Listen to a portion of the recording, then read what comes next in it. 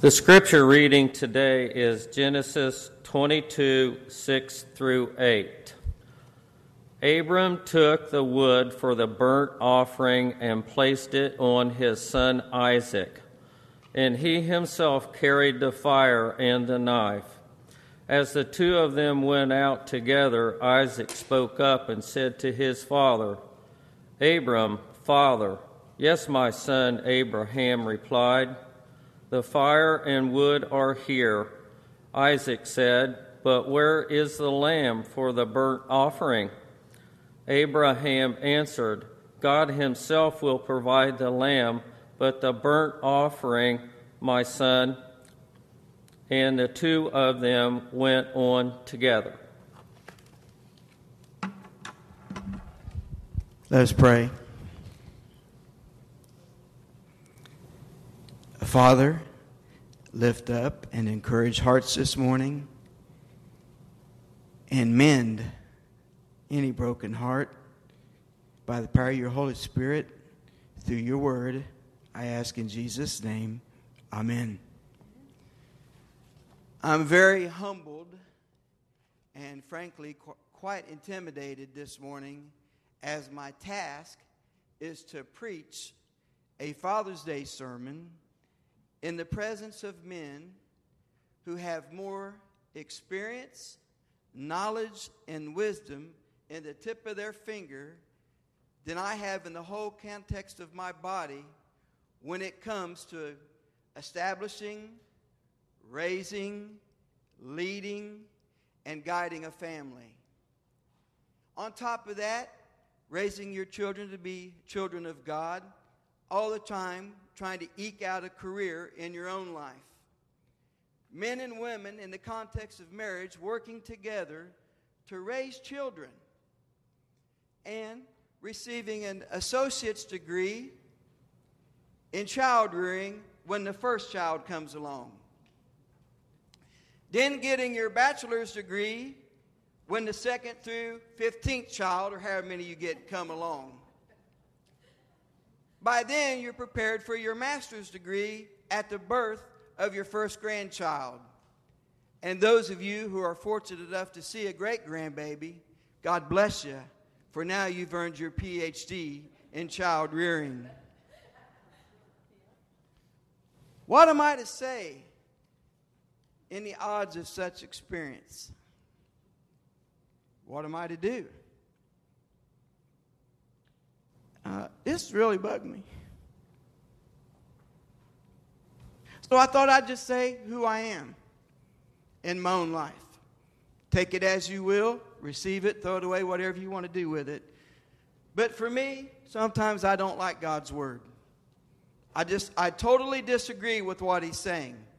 And sometimes I'm saying, what you're saying is not right, and you cannot ask me to do what it says. For instance, how does the Apostle Paul know what it means to love your wife as Christ loved the church? He never had a wife. How do you have the audacity to tell me how to love my wife when you never had one? Did you watch all the other disciples and see how they treated their wives, that you come to such a feat that you can write in the scriptures and tell me how I'm supposed to treat my wife? I don't mind the other passages in Ephesians when it comes to man's relationship to the wife, obedience and all that kind of stuff. But when he has to tell me what to do, I have trouble with that. And it took me a long time to learn and to say, yes, Lord, you're right. I do need to treat my wife better. And I will treat her better. And then I look at Paul when he says, fathers, don't raise your children into wrath. Don't make them mad. Don't tick them off. And I said, man, dude, I really missed a boat on this one. I refused to watch videos while I was bringing my first son up. Man, I was rough on him. I was really rough on him. And my mom said to me, after she saw the videos, she said, I want you to know, if I was living in Germany with you at that time, I would have knocked your block off for doing my grandson like that. It was rough on me. It was hard. I didn't know. And it was real hard for me. But from 2 on, I think I did halfway decent, not provoking him to wrath, but we was all about sports. I was all about basketball. I love basketball. I love watching my Uncle Johnny play in that 74 team, and My life was all about sports. And I kept pushing sports on him, sports, and yelling at him and screaming at him. And, man, I really had it out of whack. And it took me a long time to try to get that right. And truthfully, I probably haven't got it right yet. But I'm still working on it in that area. But then there's a couple of scriptures I say, well, you know what? O'Brien didn't do so bad in that one. Train up a child in the way he should go. When he's older, he won't depart from it. I think I did pretty good in that. Pass your wisdom on to your son. I would always, every day I come home and I have a set prayer time. And I pray these things like this. Lord, I pray that my sons grow up to be men of God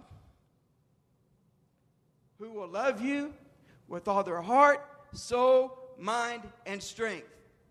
And Lord, I pray that you bring them a godly woman who will love you with all of her soul, mind, and strength, and put you first in every aspect of life, and honor and respect the role of the husband. That was my prayer for them.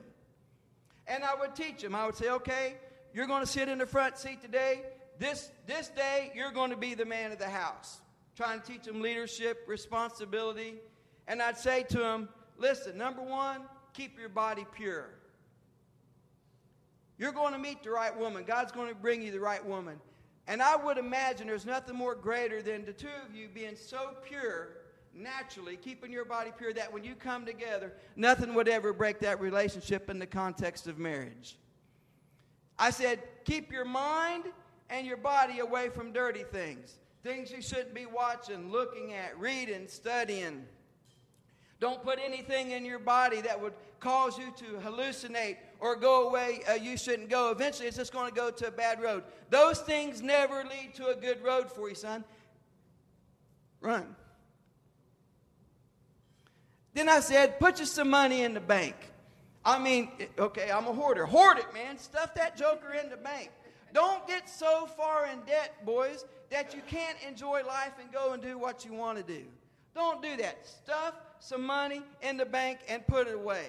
Have some morals about you. Be a moral man. Be a hard-working man. And then I said, love your woman. Love her just like the Bible says to love her. And, you know, I have two daughter-in-laws and a next daughter-in-law, I guess you'd want to say. And some of them would come up to me and say, hey, okay, you're going to do me like that? I'm going to call your dad. They knew that they could call me and I'd put them jokers in check. I don't want them treating the wife the way I did. I don't want that. But don't we do that as dads? We want our kids to have a better life, to be better than what we had, to do better than what we did. We're always going to be a dad. If you're 101 in a nursing home and your son is 88 in a nursing home, neither one of you can hear or move, and you see the nurse do your son wrong at age 101, you'll say to the nurse, I'm taking this cane and I'm going to pop you in the knee if you don't leave my 80-year-old son alone. You never quit being a dad. No matter what age you are in life, you always be a dad. And I think for us to live out the Bible, to follow the ways of God, to serve Him, to love Him, to know Him, we have to experience it in life. At some point, the truth of His Word has to be lived out in experience. Is it not true in life when you're growing up? You experience things that, hey, I don't want to hang out with that crowd. That's not a good crowd. You know what teacher you can go to and talk to. You know what things you can do in school, in your work ethic, right? Don't you get promoted or demoted based on your experience and work ethic? It's the same way I believe in the kingdom of God. All these things have to be worked out in the context of experience. And so I chose this scripture this morning because I want to ask a question.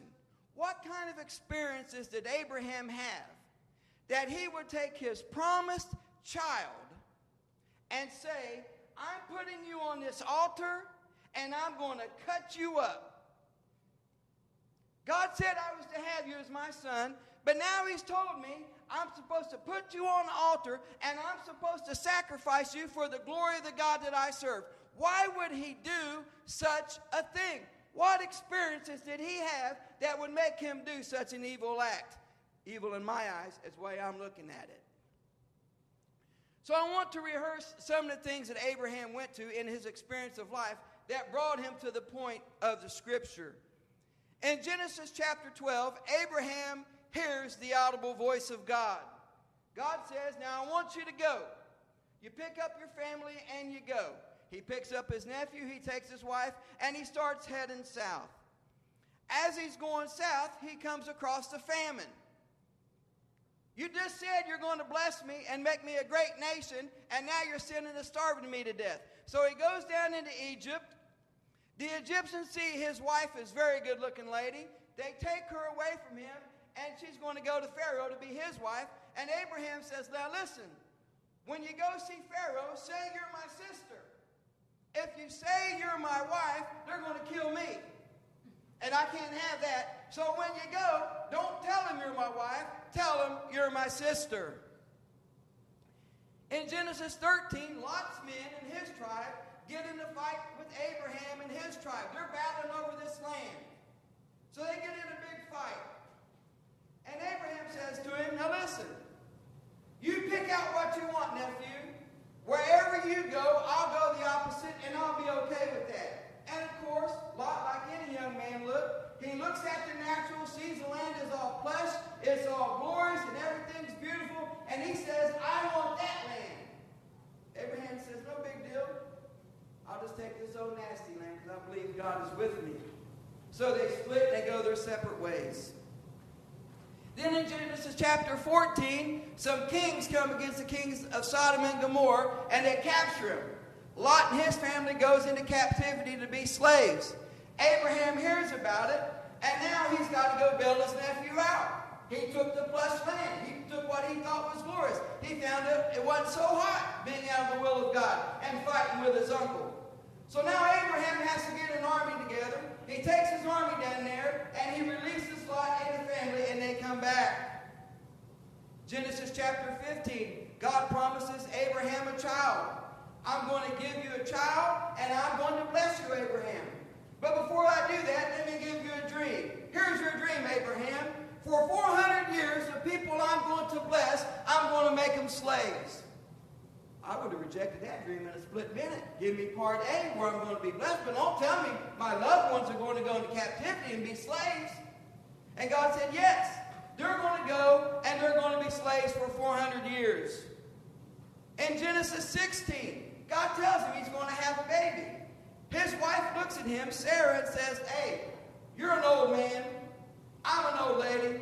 We ain't having no kid. I got an idea, Abraham. Go over there to Hagar. She's a nice-looking young woman. Have my child through her. I mean, Abraham got permission. He ain't crazy. I'll go with Hagar. That's what you want me to do? He totally misunderstood the will of God for his life. Hagar gets pregnant, and now Hagar gets mad at Sarah and says, I'm looking down on you because you can't have a baby, and I can, and you're no woman of God. Back in those days, the women not to give a birth for the husband was a bad deal. So Hagar is jumping all over Sarah. Gets all mad about it. And then Sarah comes back to Abraham and says, I know I told you to do this, but you're wrong. Why did you go and do such an evil? Now our family's all tore up. This lady can't stand me. She's got your baby in there now. Our family's all mixed up and jimmied up. What are you doing to my family? She asked him. And he didn't say, you told me so. He said that your servant do what you want to with her. Sarah says, fine. Kicks her out of the family. Abraham's future son kicked out of the family. So Hagar now goes off. Like, what in the world's happening here? I didn't do nothing wrong. And God says to Hagar, go back and be submissive to Sarah, and I will make a great nation of your son. So she goes back. Chapter 17, God makes a covenant with Abraham, the covenant of circumcision, and he has all of his males circumcised. Chapter 18, 3 angels come to him, and they say to him, you're going to have a son, and you're going to have a son through Sarah. And it says, the Bible says that Sarah laughed, and can I really have a son at this point? And then he says, I can't leave what I'm about to do, Abraham, because you're my servant and I know you love me. I'm sorry, but I got to go destroy Sodom and Gomorrah. I'm going to tear them apart. And Abraham steps back and says, you're a God of love and mercy and kindness. Why? How are you going to kill your own people? And then he says, would you kill the righteous with the unrighteous? Are you just going to count them all as evil and kill them all? And Abraham says, Lord, I'm sorry to ask you, but I do need to ask you a question. If there's 100 righteous people in this town, you'll kill them? He said, no. He said, I got to ask you another question. If there's 50, if there's 20, if there's 10, if there's 1. He said, no, I won't. So Abraham goes in, and Lot does not want to leave. He escapes, and God destroys Sodom and Gomorrah in chapter 19. Then in chapter 20, he comes across another king, Abimelech. Does the same thing he does to the king of Egypt. He tells Sarah, you're my sister. Why didn't he say, you're my wife? It was a half-truth. You know, men, I like half-truths when I'm at work. If I need to get out of a pickle, I might tell a half-truth. It's not a lie, so you can't get on me. I'm just following the wisdom of Abraham. I'm taking the truth but shading it my way, and this is what he did. He said, now you tell him that you're my sister. And Abimelech says, why did you do that? Why did you lie to me? He says, because I knew you wouldn't fear God. And you would have killed me, and you had no fear of God in your eyes. And so Abimelech says, get him and get out of here. Then in chapter 21, now we got a real fight going on. Ishmael's grown up. We now have Isaac. Isaac and Ishmael are fighting. Hagar is fighting with Sarah. Everything's going wrong. And the leader of the house, the man of the house says, I've really messed this all up. I've got kids everywhere. I got women everywhere. They're fighting. They're bickering and arguing. This thing is not working right. And Sarah says, we got to get rid of Hagar and the baby. They got to go. How could Abraham do that to his son? Kick him out of his family and do such a thing. And God says, don't worry. I have a plan for him. I have a will for his life. And I'm really going to do something with this young man, Ishmael. So Ishmael goes and he has a great family. God calls Abraham. I'm going to bless you. I'm going to multiply you, and I'm going to make of you a great nation. And everything went downhill afterwards. It's fighting with the family. It's bickering with the family. It's not knowing which way to go. It's not understanding the will of God or misinterpreting the will of God. Don't we do that? We misunderstand, we misinterpret, and we say, I've messed this whole situation up. My experience and the truth of this word is not coming together. And then we come to Genesis 22. And I see 3 things Abraham does I believe will help us today as fathers. The first thing he did is, I think he believed God. Isaac asked him a question. He says, Dad, I see the things we need out here, but I don't see the sacrifice that needs to be made. Where's the lamb? And Abraham believed God. Do I think he jumped for joy and said, God is great, God is good, my son, he's going to provide it? No, I believe he was crying in his heart. In the deep down in the soul of his being, he's saying, you got to be my God. You have to be my Lord. My life has been a wreck since you called me, since you said you was going to bless me. It's just been all mixed up. Everything's all confused. But now I need you to be my Lord and my God, and I believe in you. And he looks at his son, and he says to his son, God will provide the sacrifice. He believed God. Secondly, I believe he had faith in God. The Bible said in that verse that he put the wood upon his only son. The wood to make the sacrifice. He put it on his boy, the one that he loved. He said, here, carry this wood to the altar. He had faith that God would take care of him and would take care of his son. Why would you put your son through such a mess? He believed and he had faith that God would take care of him and his boy. The third thing I see is that Abraham done is he trusted God. He told Isaac, he said, let's go on up to that mountain where I'm going to have to do this terrible deed. He takes him up there. He lays him on the altar. I just couldn't imagine it. How hard it would be to have your son there. You've believed this God you've never seen. You've had faith in this God. He's brought you out of stuff and delivered you stuff, brought you through things, and He's blessed you, but now He's asking you to do the unthinkable. He lays him on the altar, and when he gets ready to do the deed, God says to him, Abraham, what are you doing? He says, don't you know I love you by now? He says, look, there's a ram caught in the thicket. That's your sacrifice. He trusted. He believed God. He had faith in God. And he trusted God. I think this is all buried out in the book of Hebrews, in our own life and in the life of Abraham. That Hebrews says, if you come to God, you must believe that He is, and that He is a rewarder of those who diligently seek Him. Abraham believed God would reward him. You and I have to do the same thing. We have to believe that He is, that He exists, and that He's there, and that He will reward us. We have to believe it. Secondly, we have to have faith. Hebrews 11:1. Faith is the substance of things hoped for, the evidence of things not seen. He never saw the sacrifice. He never saw what God was going to do. God didn't tell him about the famine. God didn't show him every little thing that was going on in his life. He just stepped out and had faith in God. This is what Paul says in Hebrews. He stepped out and he believed and he had faith in God that He would take care of him. That's why He's called the Father of faith.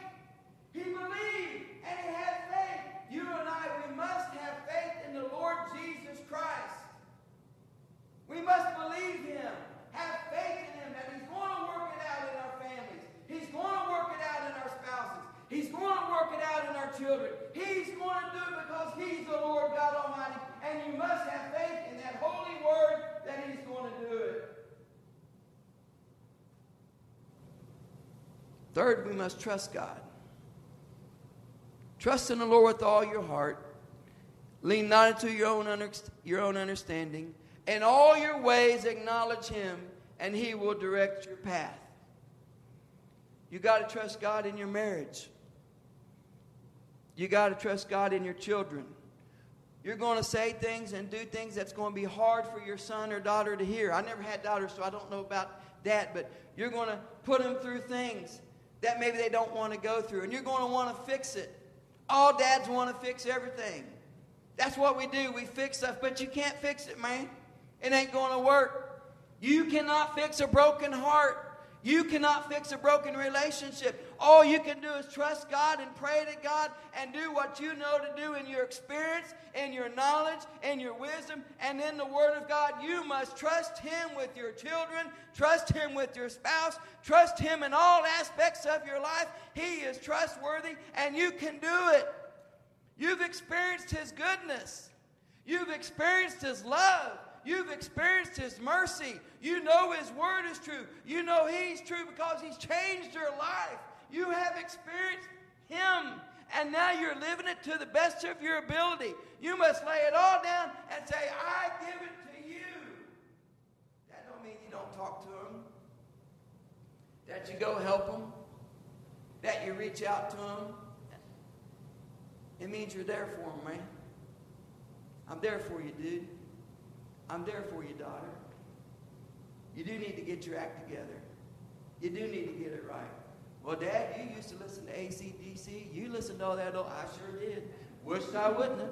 Can't do nothing about it now. Amy heard me, when she heard me listening to it when I was really struggling, she says, there you go again. Before you know it, you're going to want to start drinking all over again, and then you're really going to go bad, and then I'm out the door. It never leads to any good in your heart. And if you're truthful with yourself, I believe you would agree with it. It takes you totally away from the King of Kings and Lord of Lords, no matter what it is. You've experienced it. You lived it out. You know what you've been through.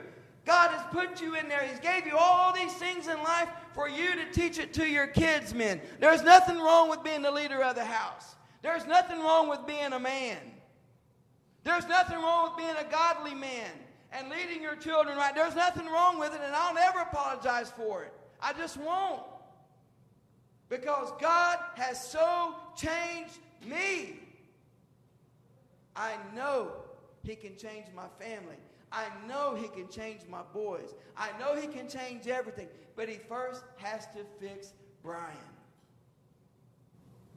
And that comes in belief, believing in Him. Even when you mess it up, man. Have faith in Him. Speak to Him. Read that word. Get in there. And then trust Him in all aspects of your life. I really, truly believe God will take care of it. Men, I'm sure you're doing a fantastic job. There can be no greater blessing than having kids. No matter what happens in their life, there can be no greater blessing to having kids come your way. Even when you mess it up and jimmy it all up, it's the blessing of God. Let us just work it out for Him and for His glory. He is the King of Kings and He is the Lord of Lords. And God is a fixer. He can fix us. He can fix it all. We just got to believe, have faith, and trust in Him. Heavenly Father, I just want to thank You this morning for the life of Abraham and all the experiences he had in life. And I'm sure it was gut-wrenching for him. All the trials and things You put him through, God, he was just trying to find his way in serving and following You. And then again in our Lord Jesus Christ, he was also finding his way. He was serving You, and he was loving You, and he was doing his best. And he went to that old rugged cross, and he rose again. And he gives us life, and he calls it life more abundantly. Now as men, we're struggling too, Lord. We're going through life and experiences, and we're trying to lead our families right, trying to grow them up in the faith of the Lord Jesus Christ. And sometimes we get it right, sometimes we get it wrong. But I suspect most of us always remember maybe all the bad things, but God, heal that mess. Because You're a good, loving, kind, gracious God. Bless these men. Bless their homes. Bless their kids. Bless their grandkids. Bless their great-grandkids, Lord. Bless every aspect of their life so that they know they can believe, have faith, and trust in You because, Lord, You truly are a good God. I ask You to hear this prayer, Lord, in Jesus' name. Amen. There is a gift for the men in the back that you'll be given for the fathers during Father's Day. Thank you.